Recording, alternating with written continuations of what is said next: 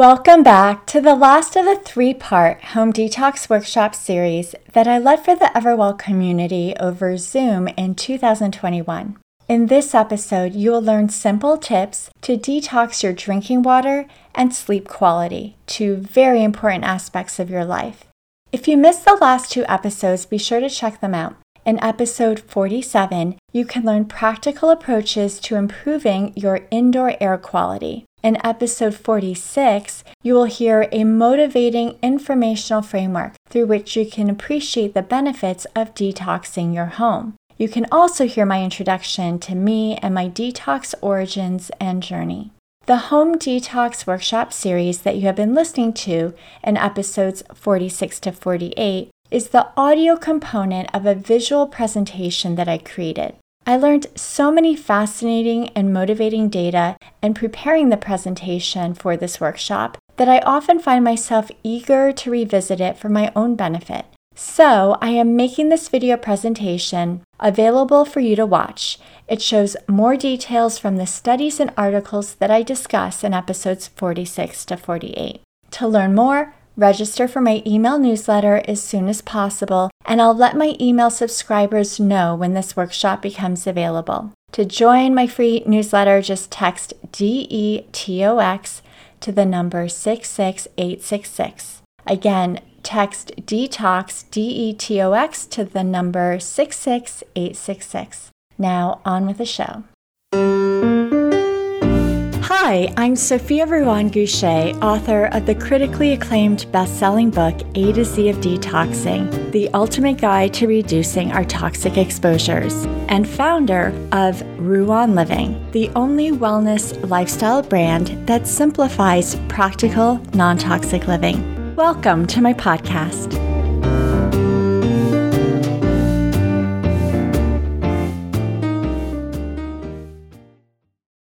Okay, welcome everyone. We are so thrilled to welcome you back for part 2 of Everwell's Home Detox Experience with the wonderful Sophia Ruan-Goucher.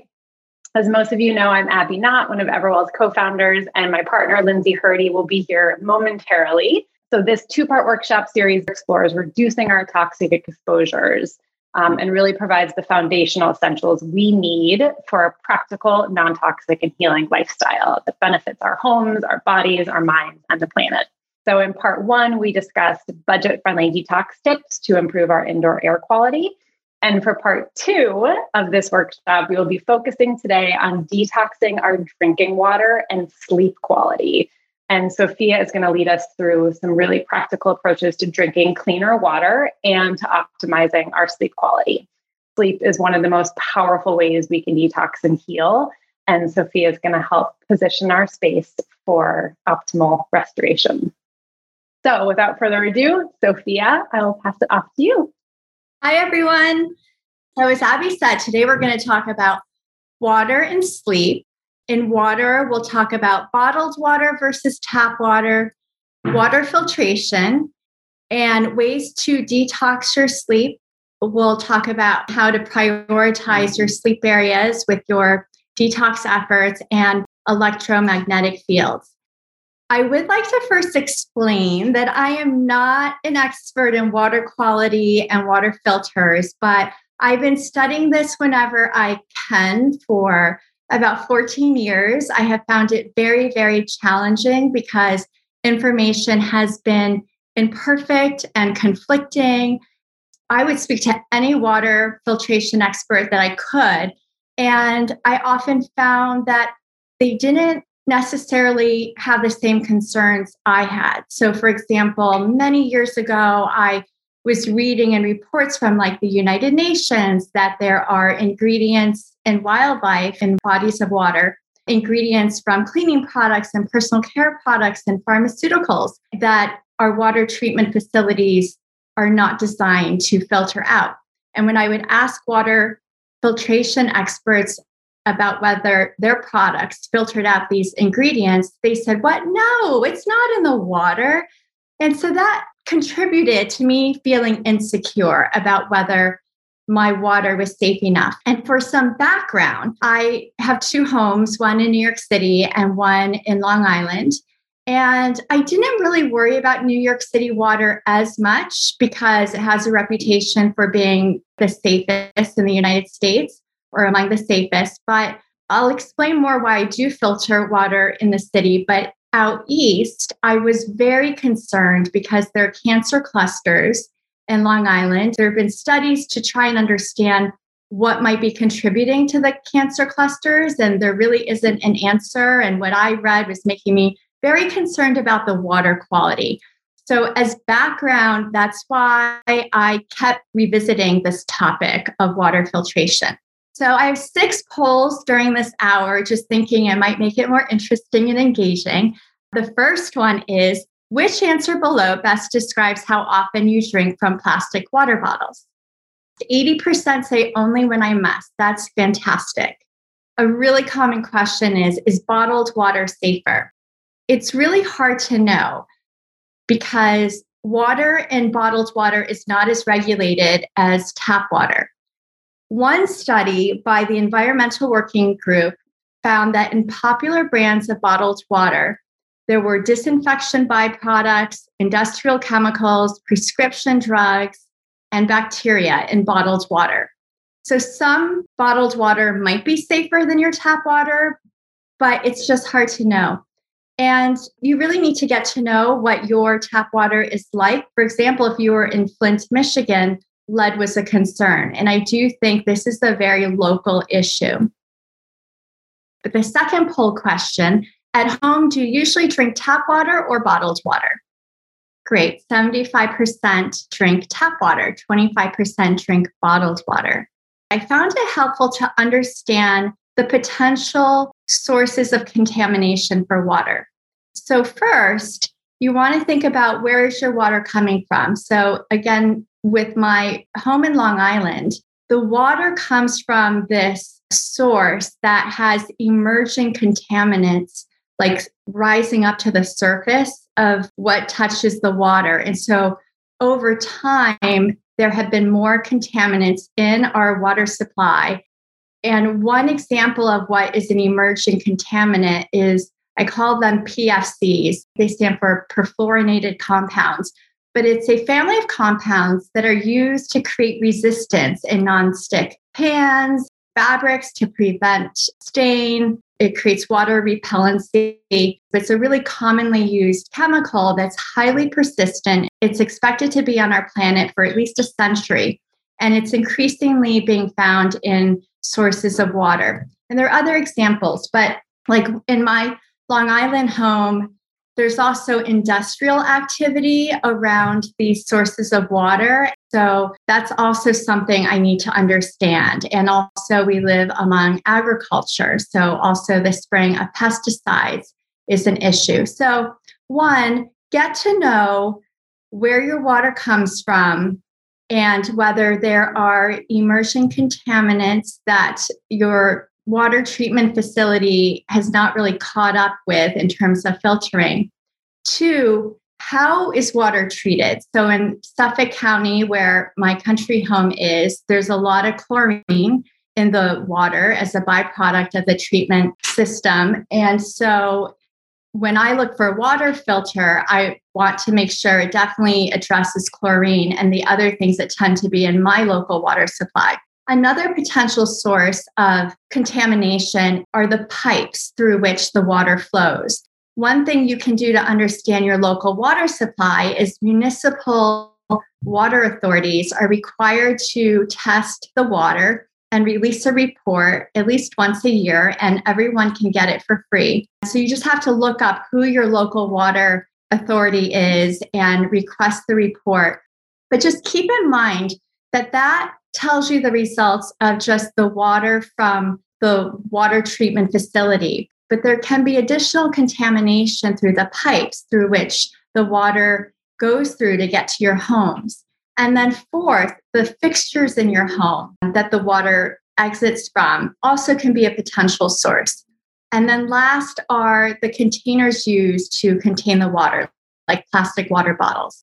For perspective, I just want to say that water in the United States is among the safest water in the world. However, like I said earlier, there are a family of compounds known as emerging contaminants. You can Google it. They are increasingly being recognized as contaminants of concern. Just remember that our water treatment facilities were not designed to address these things. And examples of these emerging contaminants are ingredients from prescription, veterinary, and over-the-counter therapeutic drugs, cosmetics, sunscreens, fragrances, and chemicals used to create resistance like stickiness, resistance to stickiness, water stains, and fire. And also ingredients in antibacterial and antimicrobial products. So this is just another reason why it's good to be mindful of what we buy, because what we buy does end up influencing our water supply. And so just keeping in mind that there's been more than 84,000 chemicals introduced since World War II. That's just in the United States. And again, each country has its own story. So last time we talked about the European Union having at least 143,000 chemicals registered. So just keep that in mind when you're thinking, how worthwhile is it to invest in my water filtration? And also the issue of some of these chemicals are so highly persistent, they take years, decades, or centuries to biodegrade. This is just a modern issue. I want to help you identify the best water filtration for your budget. In my opinion, any water filtration is better than none. But the more materials the water can go through, like the more membranes or materials to absorb contaminants or block out, I think the better. That's what makes me feel comfortable, especially in my country home where there are cancer clusters. The most affordable thing you can do is buy a water pitcher, like a Brita. Some refrigerators come with water filtration, and you just want to make sure that you're following the manufacturer's instructions for replacing the filter, because that will really make a difference. And then some water bottles have water filtration capabilities. So at a bare minimum, these options are pretty affordable. Next, which gets a little bit more expensive, sometimes requires a plumber to install it, is what's called a point of use water filtration system. I'll talk more about it later. And the point of use can be where, like in your kitchen sink, where the water comes out of your faucet, but then sometimes it can be an additional faucet that is attached to your kitchen countertop. Those are examples of point of use. And point of entry is the most expensive. That usually goes in the basement of a home, and it filters all water coming into the home. So if you live in an area where maybe there are cancer clusters or there are other concerns with your water, then you might want to do this because, say you have young children who take long baths, then you maybe want to invest in a point of entry water filtration system so even the bath water and shower water is filtered. Quick poll, at home, do you currently use a water filter? 67% say yes, 33% say no. Great, everyone is already off to a great start. And then, which water filtration system do you currently use? Great, 20% say none, 60% use a water pitcher, 10% use point of use, and 10% use point of entry. So I came up with a list of questions to help you in your research as you're trying to understand which water filtration is best for your budget. Like I said earlier, look up order a municipal water quality assessment, assuming you have water from a municipal source and not well water. If you have well water, then you'll want to get the well water tested.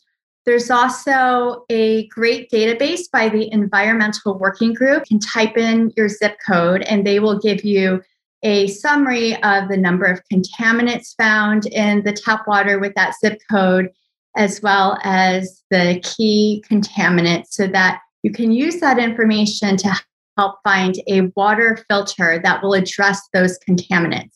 So you want to find that match of what are the contaminants in my water supply and which filters will most effectively address those contaminants.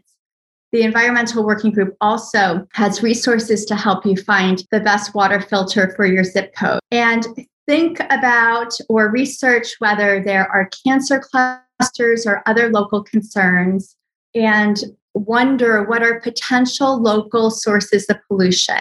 Do you live near farmland where a lot of pesticides have been used, because that can get in the water? Have there been prior industrial activities in the area that can contaminate the water? What was prior land use? And are there emerging issues with where the water comes from? And these come from my experiences with my home in Suffolk County. All of these issues were relevant to my water supply. So, for example, my home is built on land that used to be farmland for like centuries. And it took me a long time and many conversations with like 4 different water filtration experts to realize that there's a certain type of pesticide that's toxic that is common in my area. And I didn't know that I should make sure that the lab was testing for it and consider the type of pipes through which the water travels. So these are just, as you gather this information, you'll start to get a feeling of how worthwhile it is for you to invest in a point of entry water filtration system, or if point of use is better, or if you feel like your water is pretty safe, then you don't have to invest as much. And also be curious about the fixtures through which the water comes out. You just want to, if you get your water tested, that should really help you identify whether your pipes or fixtures are also contaminating your water. So you also, after doing your own online research, you should also have some conversations and talk to as many water filtration experts as you can, but really wonder if they are informed about your local concerns.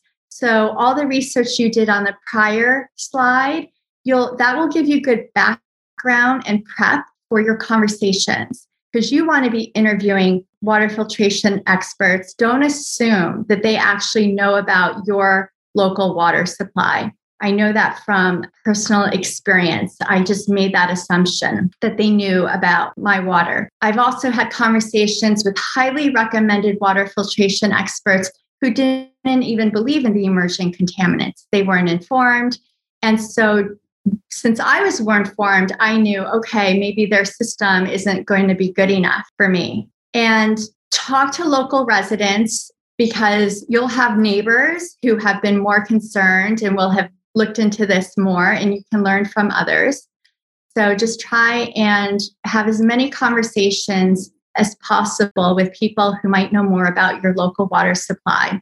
Some municipal water facilities are known for creating more contamination in water, commonly chlorine. In Suffolk County, we tend to have a lot of chlorine in our water.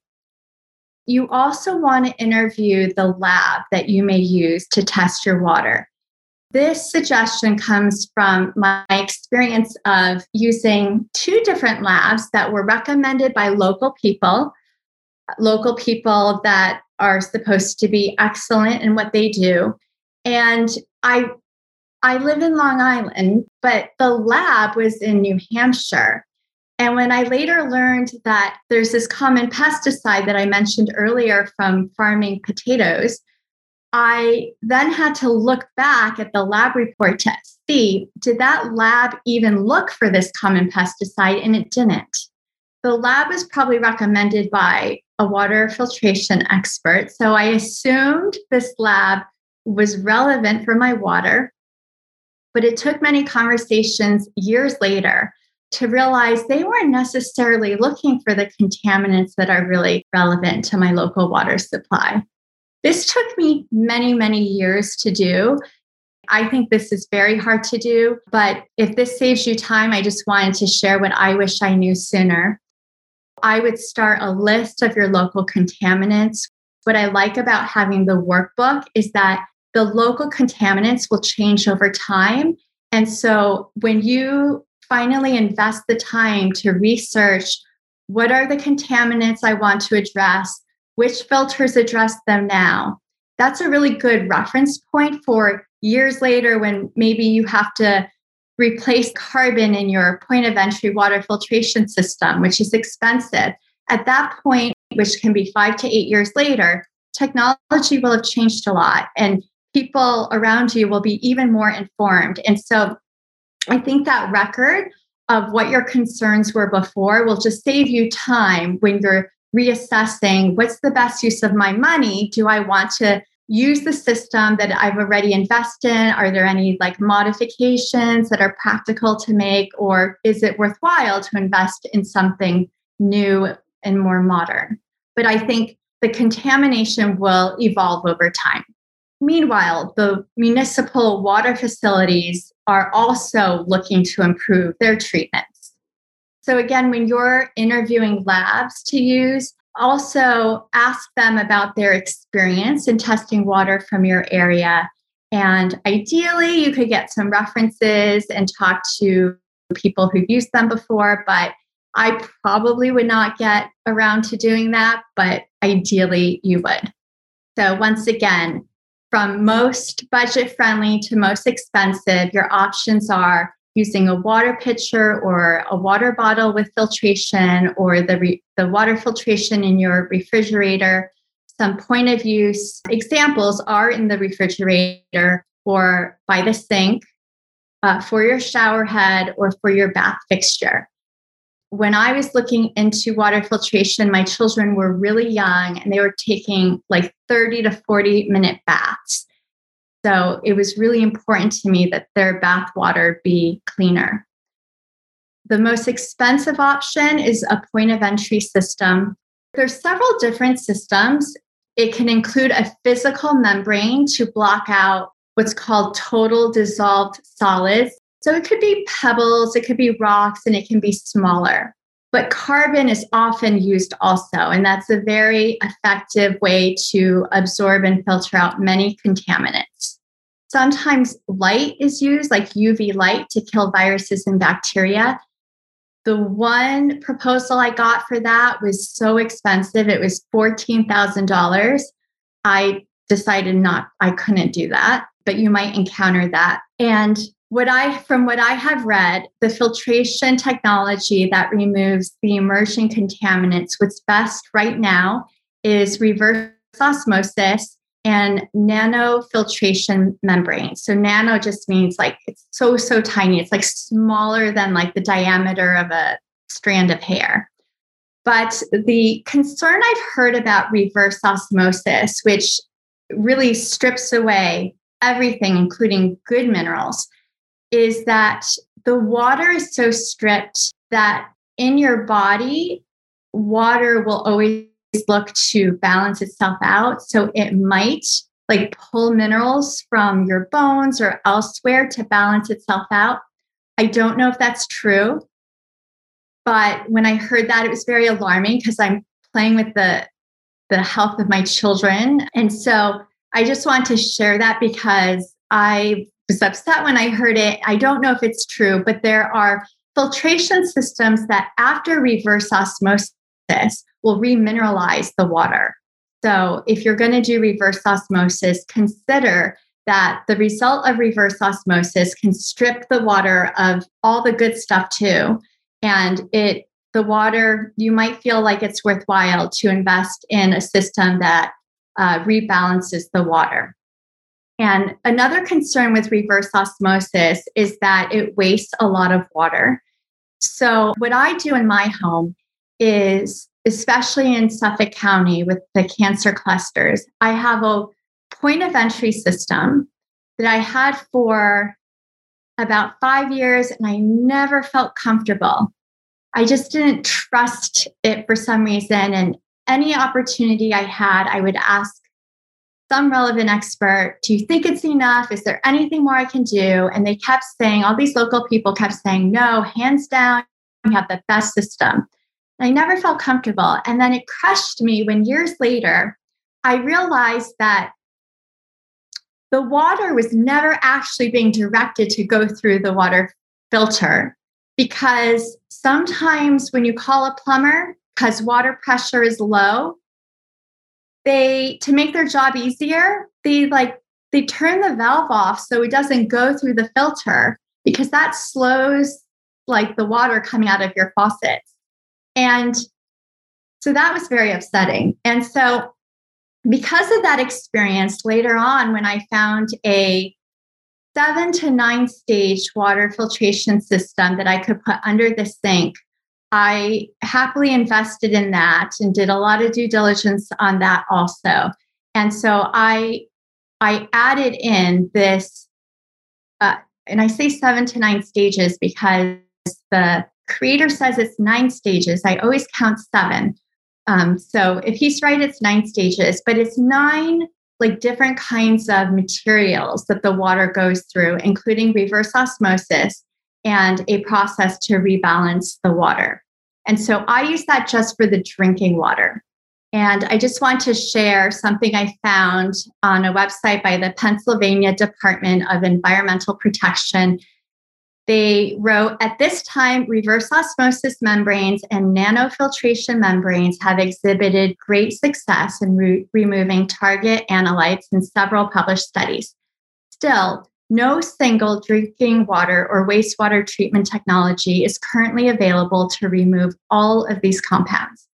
Each technology has varying success rates at removing emerging contaminants from the water.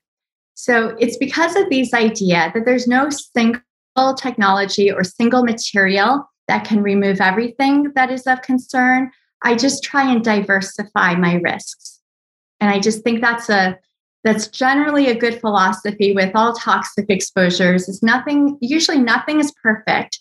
So whenever you can diversify your risks, that's a good thing to do. I wanted to talk about when safer water bottles, and ideally you're using filtered water in food grade stainless steel or glass water bottles. And there are safer plastics you can use. One source said polypropylene is a good alternative.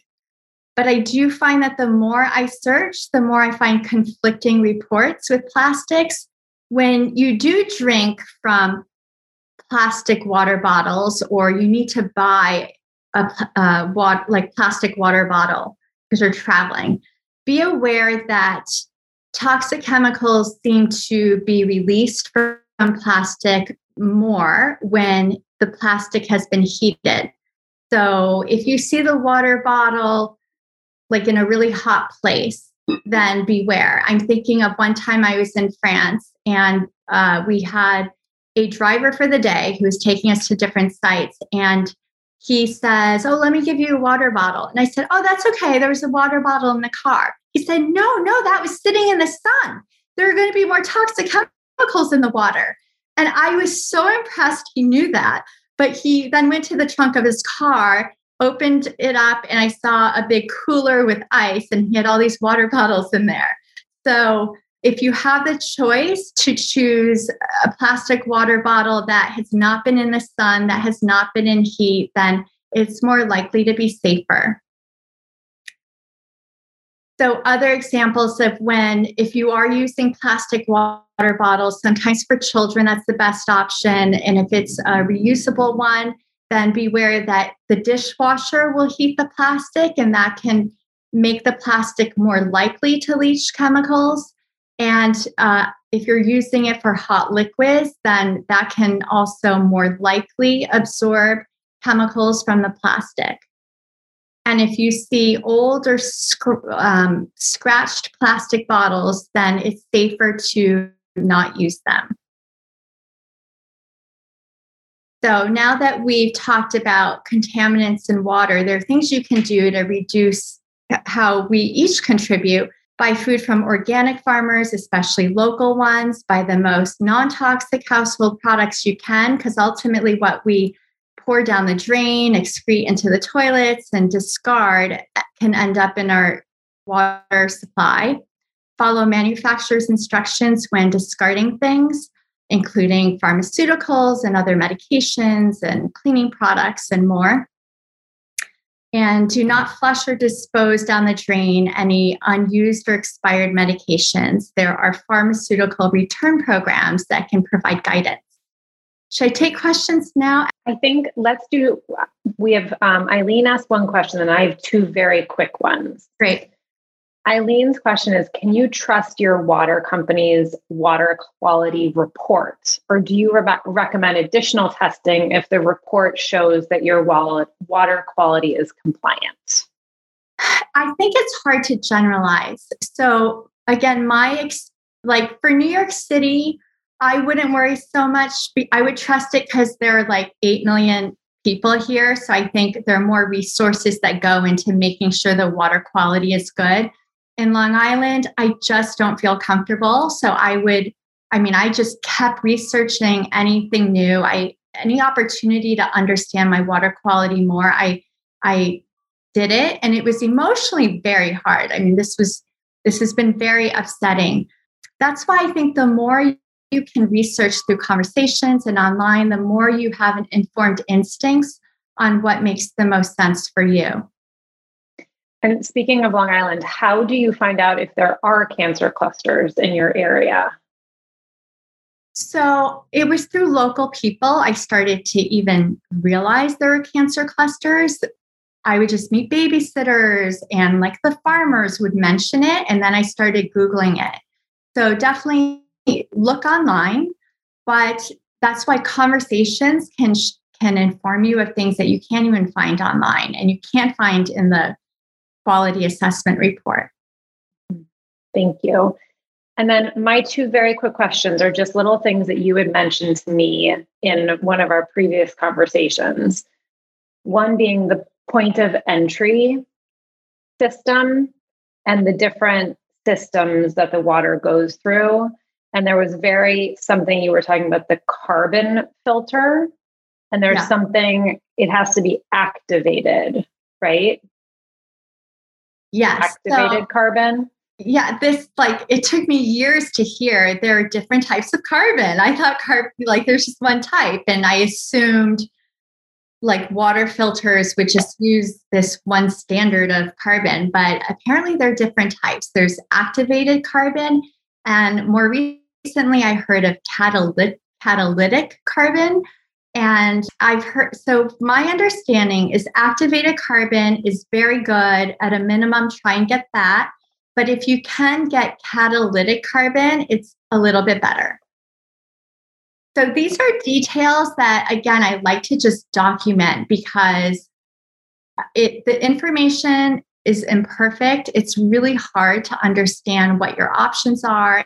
And so these are details I like to write down because I look into it every 6 to 18 or 24 months, and it's hard to remember. And it's also hard to remember, when did I last replace the filter and when did I install it and how often should there be a maintenance call? I just realized it was supposed to be an annual maintenance visit, but my house manager never told me and it wasn't being done. So there are also details into making sure it works properly. Absolutely. And last question on water. For the 7 to 9 stage water filtration system that you use, that's basically reverse osmosis, but then it adds back in all that good stuff. What is that called? Or is there how could people find out more about that? It's hard just through the conversations I've had with this creator, with any supplier, to be 100% confident, because really everyone has a different perspective. But I got very comfortable that there are well-known doctors who endorse him. The author of this well-known book, Clean, I think the author's name is pronounced Dr. Alejandro Younger, but he's written about this water filtration guy, and Gwyneth Paltrow uses him. And I thought, wow, she can afford the best. And so that also played into me deciding to go with him. And it wasn't nearly as expensive as the $14,000 system someone was really recommending. It was $1,000 or $2,000. Okay. Thank you. I think that's it for now. And we can move on to sleep. Okay, sleep. I'm not going to be able to go through everything, so I'll try and go through things quickly. Again, we talked about sleep quality is so powerful. It really can counter so much stress that we encounter during the day. It can optimize your immune response, help maintain healthy weight, detoxes the brain. Your brain flushes out toxins during your sleep, helps learning and memory. Poor sleep increases health risks for a number of things. And so the more you can really improve the quality of your sleep, the more you can heal and restore. So ways you can improve the quality of your sleep is to prioritize your detox efforts towards your sleep areas. So if you have a small apartment, like the apartment I had after college in Manhattan, tiny apartment, detoxing my home, not a big deal. But if you have a big home, detoxing your home can be really overwhelming. So you can prioritize your efforts by applying all the checklists we discussed last time to your sleep area. So go through the air detox checklist, the dust detox, and just make sure your sleep area incorporates as much of those ideas as possible. Air filters can be expensive. If you have to prioritize where you sleep is high impact. We generally spend about a third of our lives in our bedrooms. So use those ideas to think about, where you spend a third of your life restoring. And edit your stuff with the love test, which we talked about last time. Just look at what you really need to have in your room or what you love. Anything else, try and declutter, because generally stuff contaminates our air and dust. Think about blue light, which is in all digital screens. It disrupts our circadian rhythms. It wakes up our brain, tells our brain it's daylight. And so be aware of that with digital screens, but also there's some light bulbs that also emit blue lights. And that's just something you can look into more. Blue light blocking glasses have been found to be very helpful. So ideally, you're not looking at digital screens 2 to 3 hours before bedtime, but if you need to, then use blue light blocking glasses. And I will try and introduce EMFs. So EMFs are electromagnetic fields that are created from both wired and wireless technology. There's conflicting information out there, but just keep in mind again, like even with COVID, which is a modern issue we're all focused on, there's conflicting opinions on whether you should wear a mask. And not everyone believes in the science. There's a long list of examples where that's true, including wireless radiation. But research has found that it can compromise the quality of your sleep, wireless radiation.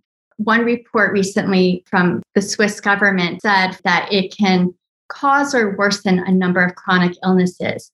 So again, these are just some reasons why when you sleep, and you're not going to miss the wireless radiation or even the energy from the wired products, to remove it from your bedroom or create distance from where your body is.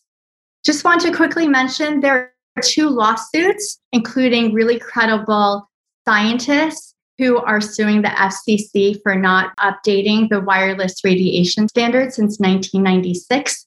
The standards are 24 years old. I am concerned. I've looked into this a lot. I'm concerned. I focus on sleep. So where we sleep, when we sleep, I try and silence the energy, still the energy as much as possible. And children have unique risks. And I do want to point out some countries like Cyprus and France have removed Wi-Fi from kindergartens and restricted it in classrooms and banned phones in schools. So governments around the world and even within the US have varying responses to the science. So 4 detox tips for your bedroom: remove wireless devices like cell phones, laptops, even cordless phones. Some cordless phones can act like mini cell phone towers. So if you don't need it, then don't have it in your bedroom, and ideally not in your home. Minimize the wired devices around your sleep area. I've had a few EMF experts come to my home with suitcases and meters, and it was only after I've seen on these meters how much energy is created from the lamp being plugged into the outlet, even when turned off, that I need to get a video recording of this so my husband will stop leaving all these plugged in things around the children. But it's hard because EMFs are invisible, and I've seen with meters how strong these wired devices and wireless devices can be. And one time I had a guy I was in my bedroom out east, and he had a meter to measure the wireless radiation from like a router. And I saw that there was radiation coming from the basement. We were on the second floor. The router radiation was coming from the basement through the floors. And I saw how strong it was on the meter. And then when I stood in front of the path, it went down. So that just showed me how much my body was absorbing. And so things that might be on your nightstand are plugged in radios, TVs, or not on your nightstand, but TVs might be near your bed, answering machines, lamps. So if you need to have them in your bedroom, just remember distance is your friend. The radiation dissipates with distance. And some televisions, even when plugged in and not on, emit fields. If you can turn Wi-Fi off at night, then that's good too. If you don't need it, then turn it off. You can turn it off manually or attach it to a timer so it automatically goes off at night and automatically comes on in the morning. I would leave it off all the time, but my husband, it makes my husband happier that it's on when he really needs it. And if you must be near an active router, then you can look into getting a router guard. And we talked earlier about avoiding digital screens at least 2 hours before bedtime and blue light filtering glasses. And just in summary, so prioritize your bedroom, your sleep areas for keeping the air, dust, and energy clean. And be mindful of blue light. That is increasingly compromising our sleep quality for many people. Scientists I've talked to about EMFs have each mentioned how powerful it is, how powerful the healing is when we can get deep sleep, and darkness is really important. Ideally, if you have blackout shades, that's great, but also I have an eye mask that I now use, and I get at least an extra hour of sleep when I use it. And also quiet. The more quiet it can be, the deeper your sleep will be. If you want more, there are checklists in the EMF Detox Workbook. Absolutely. Natasha, thank you. What's your opinion on white noise for kids? I think it helps a lot of kids from what I hear. I know my air filtration kind of serves as like white noise, and that's really helpful. It's just if it's in your bedroom, try and have it be as far away from where they sleep. I have a personal question. Years ago, I learned from you, my husband is very resistant to turning the Wi-Fi router off at night because he often, I assure you, gets up in the middle of the night and works. But just a simple change, like putting your phone on airplane mode, is better than nothing. So that's where I am. That's as far as I've gotten. But I wanted to recommend that for people if you're kind of on your journey. I completely overlooked that. And that's usually the number one thing I say. And I'll just add with airplane mode, make sure it disables Wi-Fi, Bluetooth, and cellular. I feel like the software upgrades have changed things. In the past, using airplane mode disabled all of that. But now it's more tricky. And so just confirm that all three are off. So when I'm at home and I can use Wi-Fi instead of cellular, I make sure Bluetooth is off if I don't need it, because it's just less radiation. Mm-hmm. And these are good conversations to have with your children too, just to, not in a scary way, but just in a interesting, oh, did you know? Because it's important that they be mindful of how to make safer choices too. Absolutely. Carly had a question. Have you looked into or come across EMFs from the outside, like cell towers, and how they affect your home?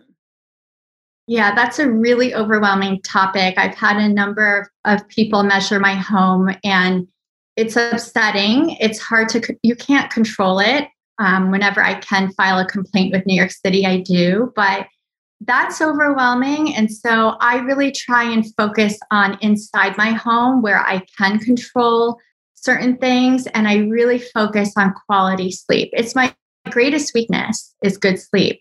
But it's the most powerful thing we can do. And so like in my workbook, I talk about creating recovery periods. And that's a good way to think about it. Anytime you have an opportunity to create recovery from the EMF exposures that we can't control, the more resilient your body and brain can be for what we can't control. Thank you. That's really helpful. And I know a lot of this can be very overwhelming for a lot of people, including me. But I think I love your approach in that do what you can. And doing one thing is better than not doing anything. And then maybe see if you can take another step in a few weeks, and just that small changes can make an impact. Yeah. And I just want to reiterate, we are so resilient. We really are. And so just take the time to keep learning the one more thing you can do to make it into a habit, and don't try and change everything overnight. That's impossible, not sustainable. It'll stress you out, stress is toxic, but we're really resilient, and just try and get good sleep and eat well. Thanks for listening. For podcast show notes, visit www.ruanliving.com, spelled www.ruan as in non-toxic living.com. To more easily listen to other episodes, please subscribe to the Practical Non-Toxic Living podcast. And if you'd like to support it, please like it and share it. Until next time.